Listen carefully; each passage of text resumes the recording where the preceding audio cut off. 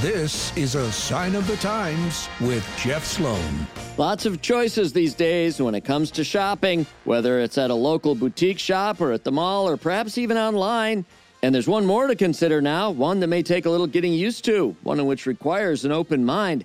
It's shopping in a virtual world, known generally as the Metaverse. And stores are opening shops in these virtual worlds and actually making money. Lacoste, for example, the fashion brand, has set up shop in the Metaverse. Customers enter the Metaverse through a crocodile's mouth, then find themselves in a green showroom that features their product offerings. Now stick with me on this. While it may seem a bit out there, it's in fact big business. Just when you think you've got it all figured out, along comes shopping in the Metaverse. I'm Jeff Sloan. Virtual shopping, that is a sign of the times.